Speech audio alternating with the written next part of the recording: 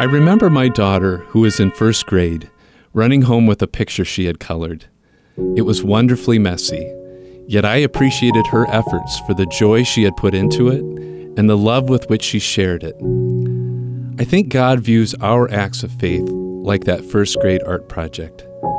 As we pray this famous prayer from Thomas Merton, dwell in the mind and heart of God. Picture Him smiling down on you like that proud parent, not because you're perfect, but because you are faithful and loved.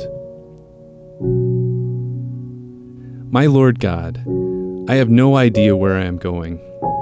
I do not see the road ahead of me. I cannot know for certain where it will end, nor do I really know myself. And the fact that I think I am following your will does not mean that I am actually doing so. But I believe that the desire to please you does in fact please you. And I hope I have that desire in all that I am doing. I hope that I will never do anything apart from that desire. And I know that if I do this, you will lead me by the right road, though I may know nothing about it. Therefore I will trust you always, though I may seem to be lost and in the shadow of death.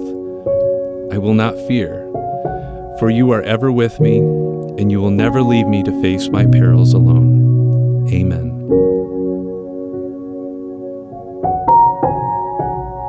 Pray for Two offers a 2-minute prayer reflection on the daily readings of the Church. Listen to them anytime at godislove.blog or on the Redeemer Radio app.